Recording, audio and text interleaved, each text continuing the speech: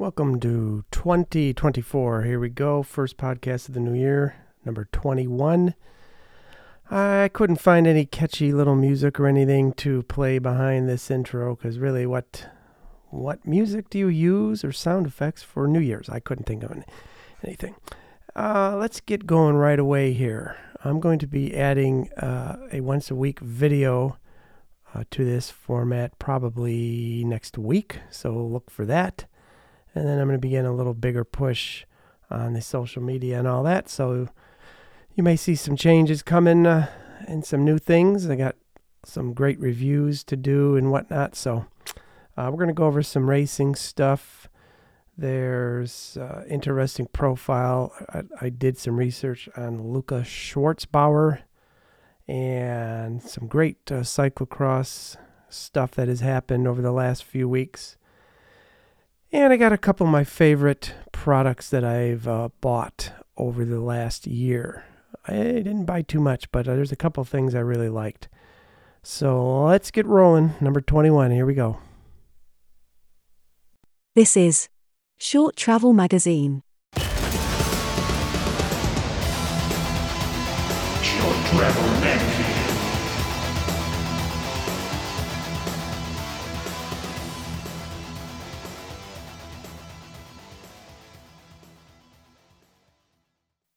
Interesting tidbits.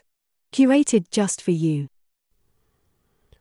All right, a couple quick tidbits here. Since, at least where I'm at in the upper Midwest in the United States, it is cold. I can't really say it's horrible winter weather, I got to be honest. It's been in around the 30s and 40s, even upper 40s, pretty much all the way until now. So I'm sure we're going to get completely hammered in the next couple weeks, because every time you think, oh, it's been so warm out and what a great December and January, and then we get about 5 feet of snow all at once and miserably cold, sometimes all the way into April. So I should have been out riding a lot more than I have. I've pretty much stopped riding outdoors, mainly just because of the holidays and Christmas and a little bit of laziness. So I've been doing some of my Zwifting. I've been doing that for many years, I don't know, 5 years now maybe. And my goal this fall was to do more of it than I did last year in 22. And I've only done a few rides. So I've once again back to being extremely inconsistent with that. But what it did do this year is make me kind of look at alternatives to Zwift. Mainly because I really don't use even a tenth of the features of Zwift. I just don't. I never have. Every time I try to do a group ride or a race or an event, people hammer so fast off the front of these things that I just did one last night. The first one I've done in a long time. It was part of the Tour de Zwift. It's just like, like a stage one. I think it was like a 16-mile, all watt classes from 1.0 to 5. And right off the bat, people are going 200-300, FTPs. Right, horsepower is insane. And I just thought that doesn't, I don't like doing that. It's not how I prefer to do I just like to kind of get a good 15 to 20 minute warm up and then just kind of vary it. I'm not looking to get into Tour de France shape with my Zwifting, so I really don't use it pretty much at all. So it got me looking at a few other alternatives.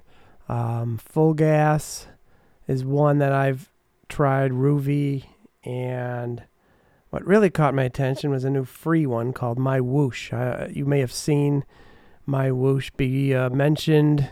They kind of took over from Zwift as the World Championships platform.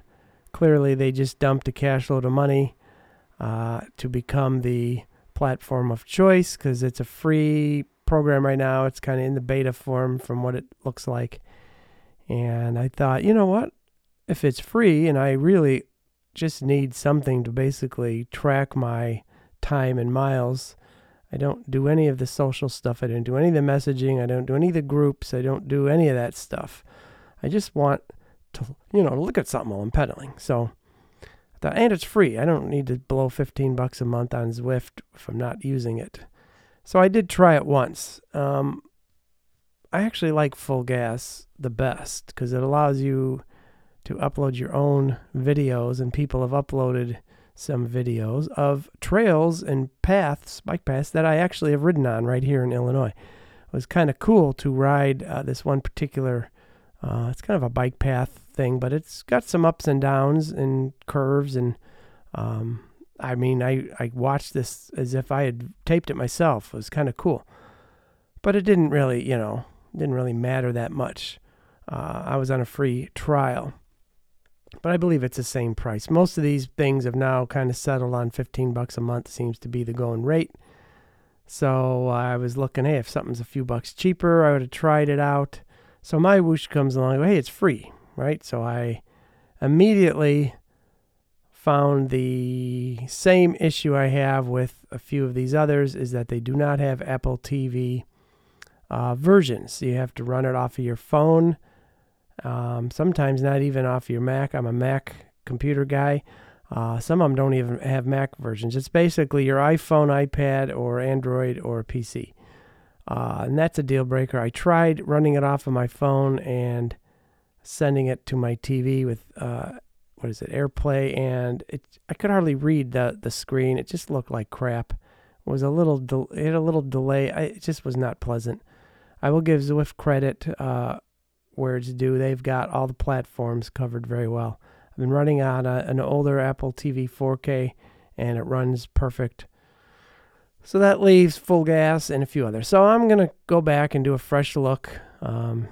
Since you can pause or cancel Zwift and restart it again, I may just try one of these other platforms where it's based mainly on just actually writing and not being part of events and groups. So curious as to what MyWoosh is going to end up like. There's no way it's going to be free forever, I'm assuming. So we'll see what happens. I didn't particularly like it anyway. Some of the places that you're riding are, I'm not trying to be a wise guy or a racist or anything, but they're Middle Eastern writing all over that. It just felt very strange. I just wanted, normal, generic. I do give Zwift credit. They have generic desert scenes and forests and all that type of stuff. So that's really what I'm looking for. Maybe that's just because, MyWoosh isn't for me right now. But it is tempting with the free option. So anyway, that also leads me to, I would love to know if anybody, I've read some reviews, but the Kicker Move has got me extremely intrigued because of the ability to rock side to side a little bit. A fair amount from what it looks like in the videos I've seen. And of course, front to back. I'm not so worried about front to back. I would love a little side to side movement. And I may try rigging up my own kind of rocker plate thing. I actually have mine. I'll show you this in a video. I have my Kicker and my Kicker Climb mounted to a plywood platform that I built myself. And I installed these 4 caster wheels with these foot levers that typically you'd put on a workbench. That's what they're designed for. They're casters with a foot pedal that you can step on, and it will raise the object up off the ground so you can roll it around, and then you flip the levers and the feet fold up, and now the thing is sitting on the ground. So it worked great. I built these little legs. If I want to move my entire Kicker bike thing, I can unplug it, flip these 4 levers, and the whole entire bike thing rolls around on wheels like a shopping cart. It's really cool, and it got me thinking, hey, it wouldn't be that much more work to put some type of foam balls or something under it and kind of give the whole platform kind of a little bit of movement. But I really got my eye on a Kicker Move. I was hoping they might do some discounts on them, over the holidays, and they did not, and they're very expensive. My old Kickers has always been making some weird noises the last couple years, and Don't think it's really worth much anymore. I think it's a version 4 maybe. Still works. It's just kind of makes some flywheel noises, and I'm in no desire to rip the thing apart. Long out of warranty.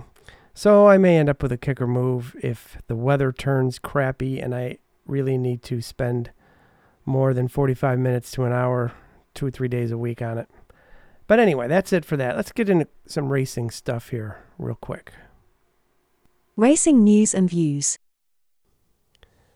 All right, first off, USA Cycling membership, which people who don't race probably don't know or care what that is, but you all know who USA Cycling is. Basically any event, and it's mainly seems to be road races and some cyclocross races are of course require a USA Cycling license, which I used to have. I've off and on had these yearly membership things going back to the early 90s when Norba started and all that stuff. So I haven't really, aside from 2 years ago, I went ahead and joined for, I think it was $79 or $100 a year. And the only reason I did that is because I was going to do a whole bunch of mountain bike and cyclocross races. I calculated out there was a $10 one-day pass that you tacked onto all your race fees. And I did some math, and I was going to do around 6 mountain bikes and 4 or 5. So I went ahead and just did it just to save me the hassle, and I could write it off. So I did that, but then they jacked the price way up. It was like $150 or something, and now it's $15 for a one-day race. This was just a few years ago. It was $10 a day, two years ago maybe. So I'm like, geez, that's 50%. I guess what? Nobody's supposed to notice $5. Well, these race fees are starting to get expensive. I mean, by the time you pay that one-day fee, it could be $70 to race a local cross-country, state race, not even any type of event or series. So I don't know. It kind of bummed me out. But anyway, I did get a notice right towards the end of December. It was only good till December 31st. I think I had a week or two window, and they were offering a $49 deal for all of 2024. And it was specifically written to, somebody who had paid the $15 last year, which I think I paid through four or 5 times that $15. I can't remember. And so I thought, hey, you know what? That's actually, I don't think I would really lose anything. I might actually come out a few bucks ahead. So I went ahead and did it. $49 out the door for a whole. Now that to me is actually all it's worth. I hate to say it. I know they have expenses and all that. It's part, they blame, not blame, but they mention the Olympics. They're the ones in charge of sending I get it. $50 is nothing nowadays for a whole year. But, so I did it. So I don't know. If you get that notice, it's over now, but if you got that notice, that was probably the best deal you'll ever get on an actual racing license. All right, let's talk some cyclocross real quick. I don't know, now that GCN Plus is dead, I have not found any simple way to watch these live cyclocross races like I used to. Now I found a YouTube channel, actually 2, that will show the actual live streams of these races in real time. However, there's no commentary of any kind. And it's already, I'll be first to admit, kind of boring to watch, a cyclocross race where somebody gets out in front for 8 laps over the course of an hour and almost nothing happens behind them without some commentary. I need I like Jeremy Powers, the American cyclocross hero.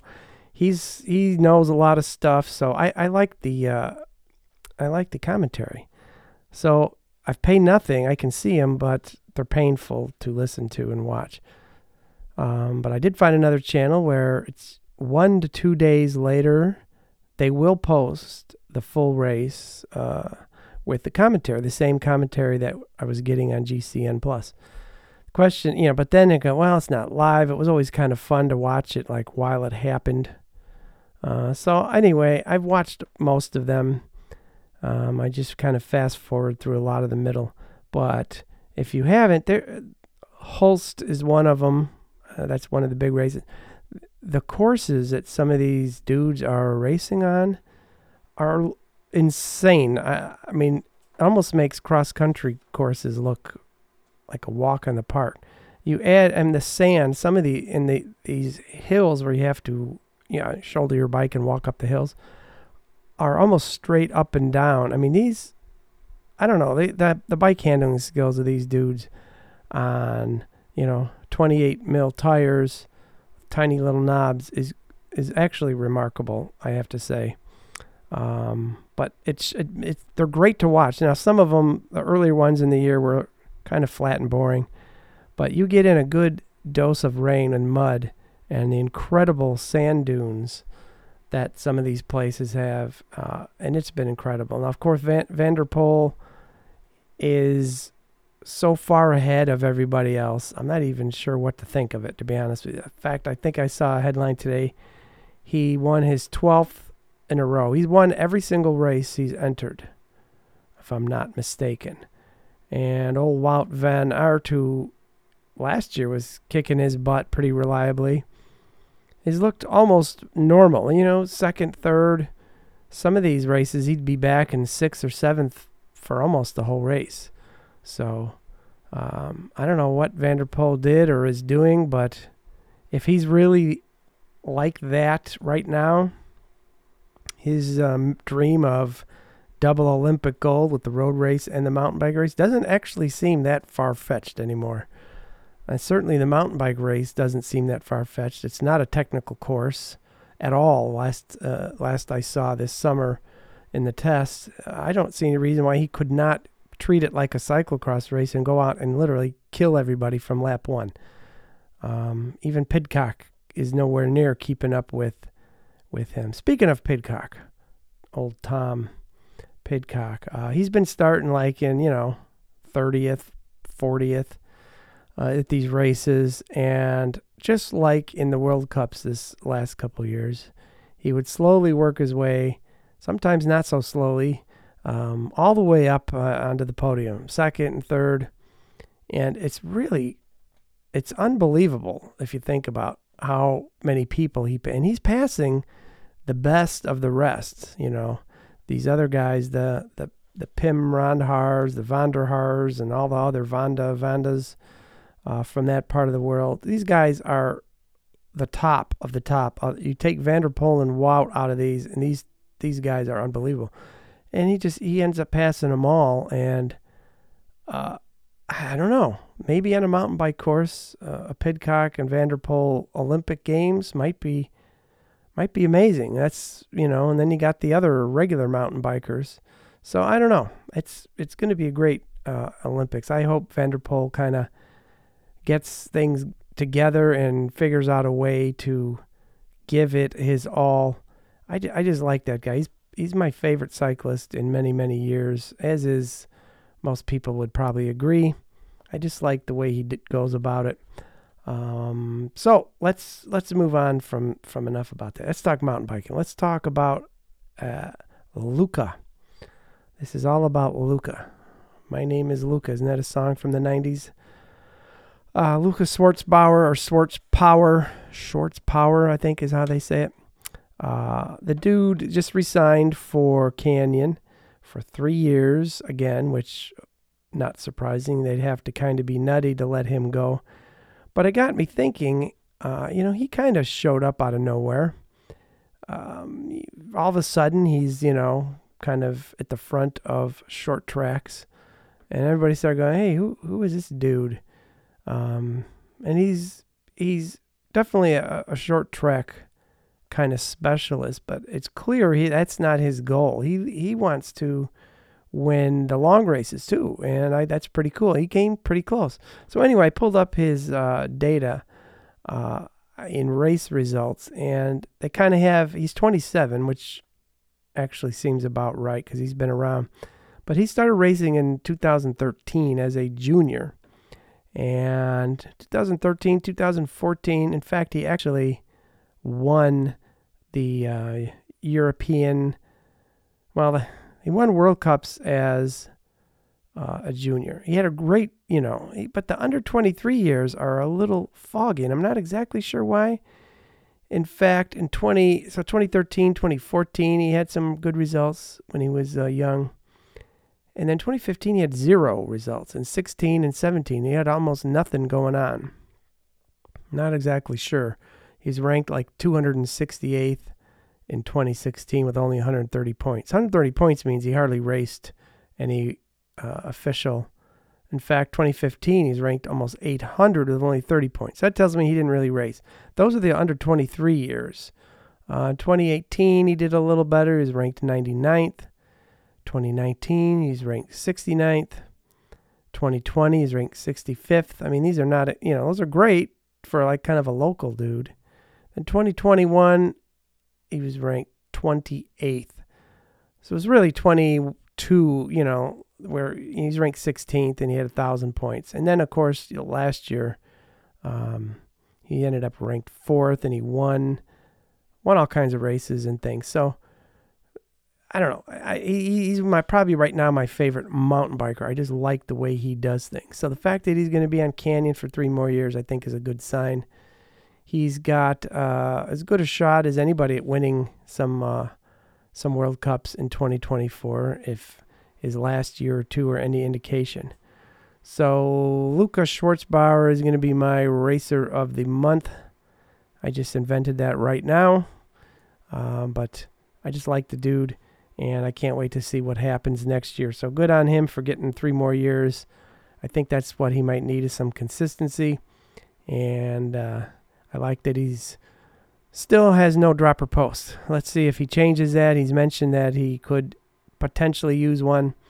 So let's see what happens. One other thing about team changes, while we're talking of Luca and teams. I don't know if anybody noticed, but there's been virtually no team changes. I mean, very minor things from some people who are kind of farther down, probably in the top 50. A couple here and there, but I think my theory is, being an Olympic year, they wanted to get their athletes locked up like in 2022, do at least a 2-year contract, maybe some of them do 3 years, and then maybe in 25 is when you'll start seeing. You may see some retirements. People are talking about Nino retiring finally. I don't know if that would happen. He's still better than almost everybody else on any given weekend. So I don't know. But I think, 2025 is going to be the interesting year for teams. There may even be a few teams completely going under. I don't know if anybody's paying attention. The downhill and the enduro world is, it seems like half the teams have completely just disbanded, or the big teams have gotten rid of their longtime riders. Hasn't happened on the cross-country side at all, but I bet next year is when it will be kind of doomsday in that regard. I hope not. So let's talk some gear real quick here. Changing gears. More new stuff we don't really need. All right, let's talk gear. Canyon. Since we're talking Luca today, we'll make it a Canyon-themed podcast.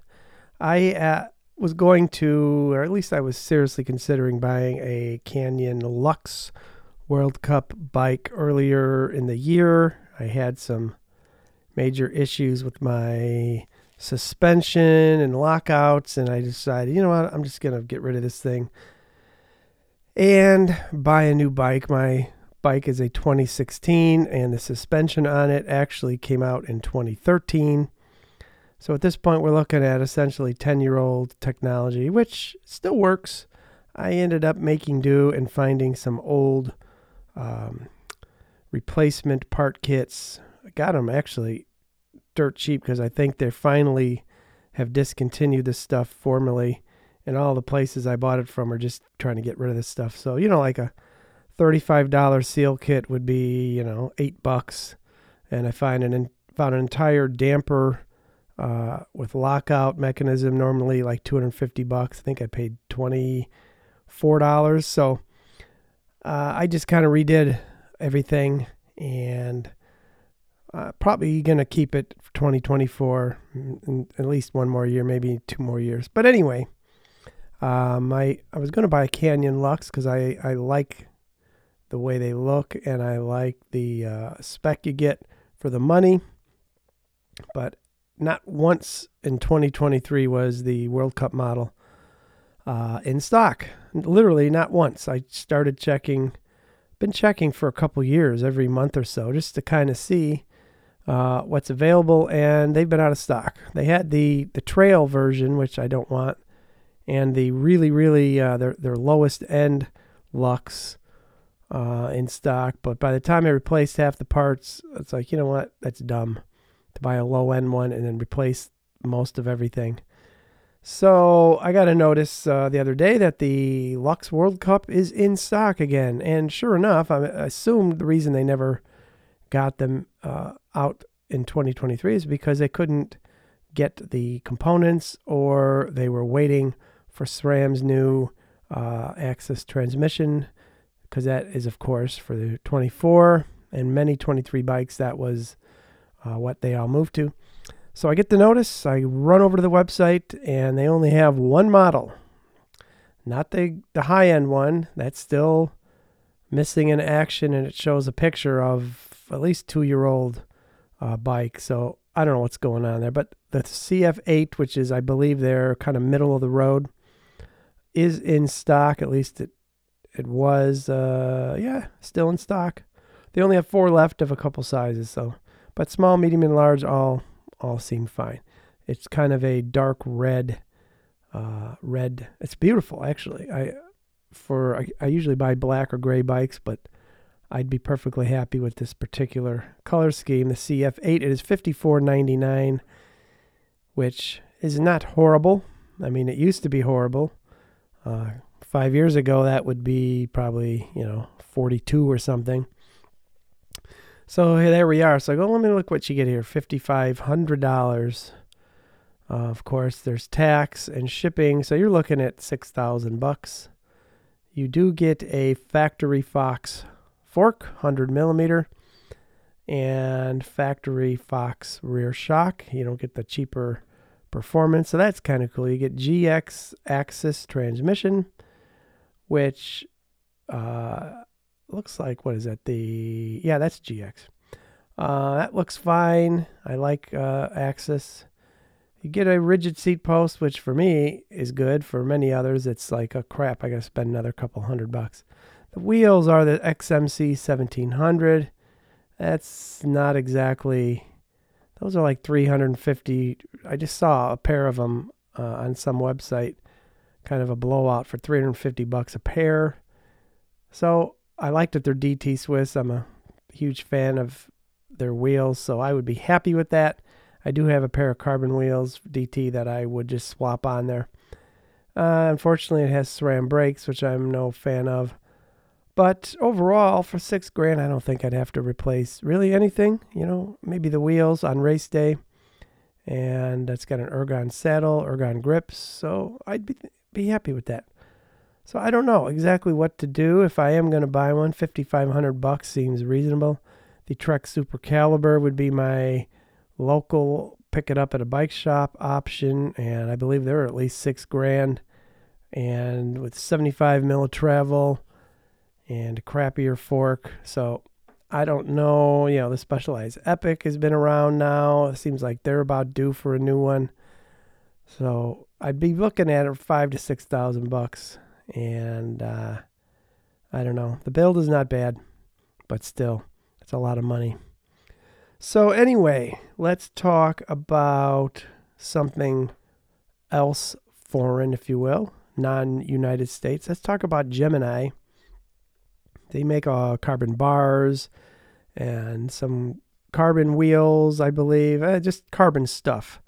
But they've got a chainring, which, if you haven't seen the news sites, called a Wriggle, R-I-G-E-L, Wriggle Carbon. It's just a single chainring for 1x platforms, and it's 39 grams for the entire chainring, which is kind of ridiculously light.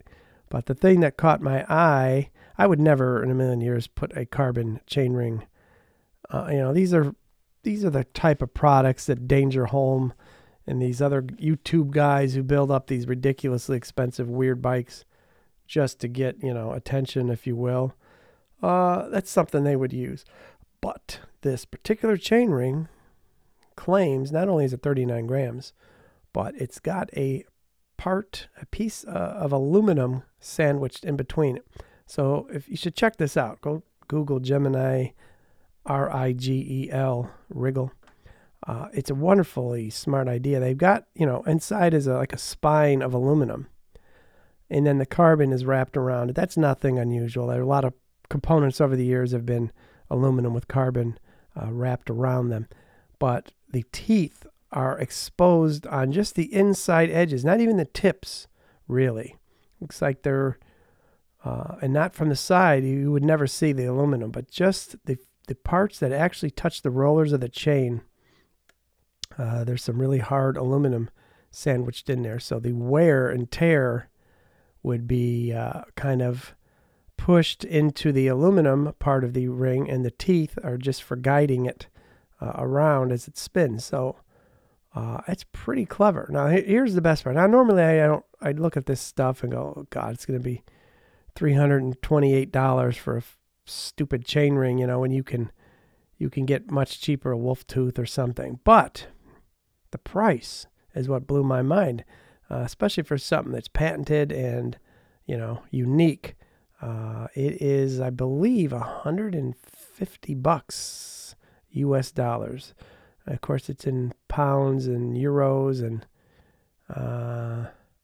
what is it? I don't know. It's on $180. It's actually reasonable. And I say reasonable because if you've priced out any of the new SRAM transmission T-type replacement chain rings, they're $150 now. I mean, I used to pick those up. I've got a whole workbench drawer full of SRAM chain rings that I've bought over the years, different sizes. I got 28, 30, 32, 34, and then I've got a couple replacements I bought when they started to wear out. I paid $50 to $65 for those things. And then the SL versions came out 3, 4, or 5 years ago, and they were up to like $80. I'd go buy them on eBay for $50. Well, the new ones are well over $100 now. They're like $100 and a quarter. So you think about that, you go, you know what? That's just a chunk of aluminum, machined out.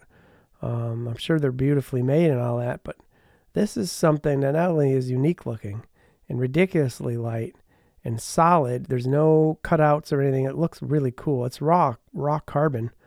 But they're claiming longevity is actually superior to pure aluminum. So this is one of those weird things I might actually buy someday if I'm bored and got some bike budget left. So that's kind of cool. Let's talk while we're here about something. I was going to do a favorite stuff of the year. You've seen all these things. Bob Smith at Bike Rumor says, here's my 10 favorite things. And you look at him and you go, oh my God, it's a jacket. I like these gloves. I found this fruit drink powder. That's great. And yeah, whatever. That stuff is so, I look at some of that. I go, who gives a crap? That has no bearing on anything. And a few of them I saw recently. I sound like a whiner. I get it. But everybody, there's 10 of these on every site every year. So-and-so's favorite things of the year, and you go read them. They've gotten so bad that most of them, a lot of them anyway, were not even bike parts or bike related or cycling, or it was like, here's some music I liked. Here's a place I went to that was neat. Here's to mental health. It's like, wait a minute here. This is just your personal kind of list of stuff that you like. Okay, I don't need that. Call me heartless. That's fine. I have my own things I'm worried about liking and not liking. So I'm going to go with my couple things that I was surprised by. How about that? And there's only 3 of them. First of all, axis shifting I bought the Gen 1, the old original Axis 12-speed on my cross-country bike, and I put it on around, I think it was around June or July. It was marked down fairly drastically. I believe the cassettes were always the problem for me, I'll be honest with you. That's why I never upgraded to 12-speed. I upgraded and sold it all like 2 days later, right when Eagle came out, the mechanical Eagle came out. It was just too much money, and it wasn't different enough from what I had. But I got a good deal at these $450 cassettes. I think I paid $218 for them, brand new. So I bought a couple of those, and then I got the upgrade kit, the shifter, rear derailleur, and whatever else, battery charger. I think the XX1, the top of the line, I think I paid $780 or $800 for the whole thing, down from, I don't know what it was, $1,200 or $1,300. So I felt like I got, it's still a lot of money, but it wasn't a completely horrible, shockingly amount to upgrade. And I got to be honest with you, I instantly got used to it, and I would never go back, I don't think. It worked exactly how I hoped it would. It was perfect. Shifting is always perfect. I don't care what anybody says. Maybe I got lucky with my setup. I just followed the instructions. It has been the last 6 months of the year, the last races I used it on. I remember thinking right in the middle of the race, this is amazing. If I could just hit click, click, click, click 4 times, and I don't even have to think about whether I hit it just right, whether I'm in between a gear. It might have clunked. It still makes the same clunky noises, but I never once had an issue where it didn't shift correctly and perfectly. So that was a huge win for me. Now that also relates to my second best of favorite thing I did for my bikes, and that is go back to mechanical. Believe it or not, isn't that kind of weird? On my othe, which is fat bike, and I also put 29er wheels on it and ride around like a regular bike sometimes. It's also kind of the bike I use when I go riding with my kids. I just kind of use that bike in the summer. But I went in and bought a whole nother set of Axis and put it on that bike for a day, and immediately realized I actually did not want it on a bike that is going to be put through the winter, because I really didn't want to deal with batteries in cold weather. And I kind of missed mechanical shifting. So I put my 11-speed back on, sold I had an XO1 upgrade kit, and again, a couple cassettes, because I have like 3 sets of wheels for my other fat bike, so I needed 3 cassettes. I had that all dialed in and sold it all and went back to 11-speed. SRAM X1, XX, whatever it is, X1, I don't know. Went back to it. Now, my main issue for going to 12-speed was that I wanted a little more climbing gear, and 12-speed made sense. I get to keep my 10 at the low end. I had a 32 on the front, 10 and 50 with a 32 on my cross-country bike was plenty. I loved having that extra 50 tooth because, again, I was using the 42 in the back was my 32-42. So the extra 8 in the back teeth really helped. But I threw a 28 tooth chainring on the front of my fat bike. Went back to 11-speed, dialed it all in, got it all cleaned, and it's been perfect. The 28 in the front, 42 in the rear gives me almost exactly the same type of feel and range as the Eagle 12-speed, and it really is. I mean, it's almost half a pound, if not more, lighter than the Eagle setup with the SRAM Axis. So not only is it way lighter, and I already had 3 cassettes, but it's really fun again to kind of have both. I actually like having both options, the mechanical and the Axis. So, and again, for the winter and the horrible snow and muck and stuff, I don't have to worry about dealing with batteries or anything. It was never a problem in the summer. I charge them regularly, but I don't know, kind of went old school. So that was kind of a wake-up call. Hey, you know what? I actually like both. I don't have to have the same thing on every bike like I normally would. What else? The last thing was Silca, S-I-L-C-A. I don't know if you guys are aware of Silca. I ran into them and talked to the Silca guy at the Iceman Cometh trade show thing. They had a great booth, and I always thought Silca was a European company way back in the day, and they're actually in Indianapolis, Indiana, which is probably 4 or 5 hour drive from me. So I didn't realize they were a Midwest company, but I don't want to say they're mainly roadie based, but they seem to have a little more of a bent in that direction. But that's not bad. That's fine. But I wanted to try their sealant because I started seeing reviews about it, and they're saying how incredible it is. It's got little tiny carbon fibers. Now, I've been using Orange Seal, regular Orange Seal, for ever since I went tubeless, I don't know, 3-4 years ago, and never had any issues with it. It always has sealed up. I haven't really had any flat tires. I did have a weird situation on my fat bike where it lost all air on a ride with my kids. I was about 3 miles away from home, and I had just put on some fancy new lightweight carbon rims and didn't want to ruin them, so I pushed my bike for 3 miles. To this day, I don't know what caused that. It wasn't a leak, like a puncture. I don't know what happened. But anyway, but other than that, I've had no issues. But I just thought, you know what, I'm going to try this just to see.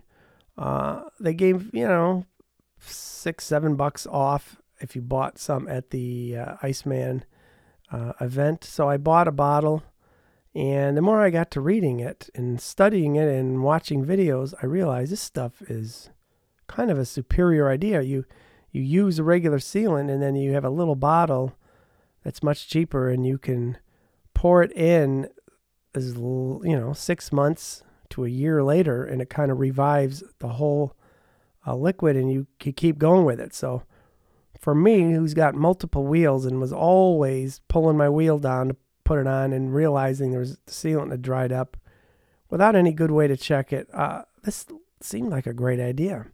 So I bought some, and I've used it now in 2 sets of wheels, and it's worked fantastic. You can't even shoot it through the valve seal because it will literally plug that up. So you have to pour it in with the casing popped off the rim, which I don't like that part of it. I like to put the tire all the way on and then fill up the sealant through the valve. But, I learned to adapt. But if I can really get 6 months to a year without having to put more sealant in, and just by using the little replenisher bottle, that could be kind of game changing. I will go through a lot less. Orange Seal is not particularly cheap. I buy like the 8-ounce or 16-ounce bottles. It's getting up near $30 now for a bottle, and if you got to keep filling up, it adds up. So we'll see how that goes. So far, the way it's sealed up very quickly, and we'll see. But that's my favorite stuff of the year. And my goal this year is to not buy anything new. I didn't really buy that much last year. I bought a few things and sold them, realizing I didn't really need it. And I'm going to try and really hunker down this year and spend money on things that matter. I'm going to try a coach for the first time in 32 years. I'll let you know about that in the next one. I'm trying to kind of pick one right now and see who would be a good fit for me, and see if I can't at least improve my races this year. I didn't have a particularly great, satisfying year. Kind of middle of the pack as usual, but I'd like to see if I'm not that far off. I'm only a couple minutes off in some of these races, being way, way higher up. So I need to do something to get that extra little bit out of me. And I'm going to try a coach. What the heck? You only live once. All right, Happy New Year, and we'll see you in a couple weeks. Thank you ever so much for listening to Short Travel Magazine.